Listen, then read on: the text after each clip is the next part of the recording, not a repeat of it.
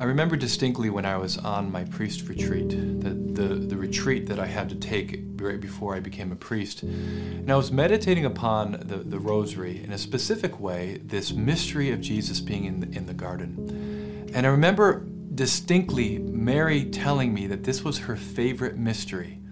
I was struck by that. I'm like, well, why is this your favorite mystery?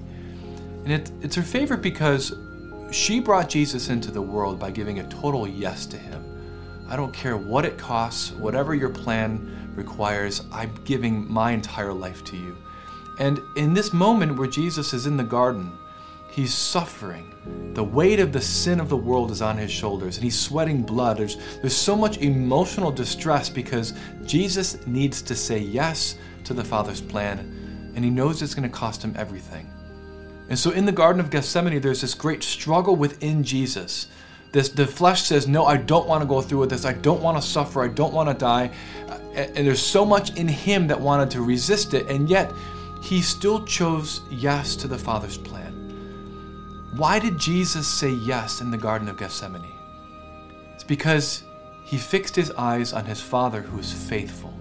He knew his Father was going to deliver him from and through this evil that he was going to experience. And he also knew that if he didn't do that, the very people that he came to save would not be saved. I think in many ways, we experience all sorts of difficulties in our own life to saying yes to God's will. Sometimes it feels as if God is calling us to do something that we don't have the strength to do. It can feel so overwhelmingly difficult. We can feel like we have the burden of all this suffering on our shoulders that we just don't have the strength to do. And so our temptation is to turn inward and to try to save ourselves. Not to be faithful to love, not to be faithful to the person who we feel that we're carrying in our lives, but to really look after ourselves. That's the temptation. In this mystery of the agony in the garden, when angels come to minister to Jesus, even in that very moment where his friends abandon him and they fall asleep, they don't watch with him, Jesus remains faithful to the very promise of his purpose, of who he is, and the promise that his Father is faithful. So what are the areas of your life that you feel tempted to turn inward? Tempted to say, you know what, this calling that you have in my life is too difficult. Being a wife, being a husband, being a father, doing this job and to love or to forgive in this moment just is so difficult, I can't do it.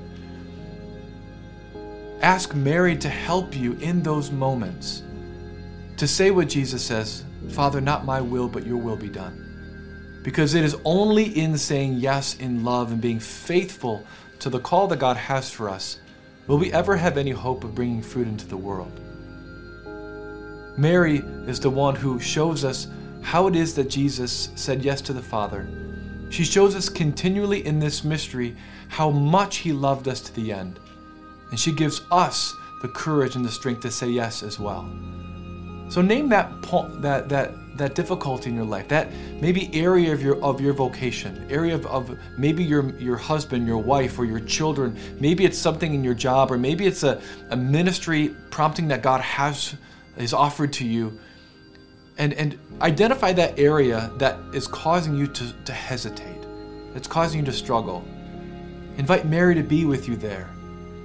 Allow yourself to see yourself as Jesus in the garden at that moment. Ask her to help you to say yes to the Father, so that being with Our Lady and with Jesus, who both said yes for our salvation, we too might say yes to what God wants to do through us, because God wants to save others through us in our love. And when we say yes in the agony in the garden, we'll have the strength to persevere in focusing on our Father even when we experience crucifixion in life. And we will depend on our Father who is faithful and who raises us from the dead.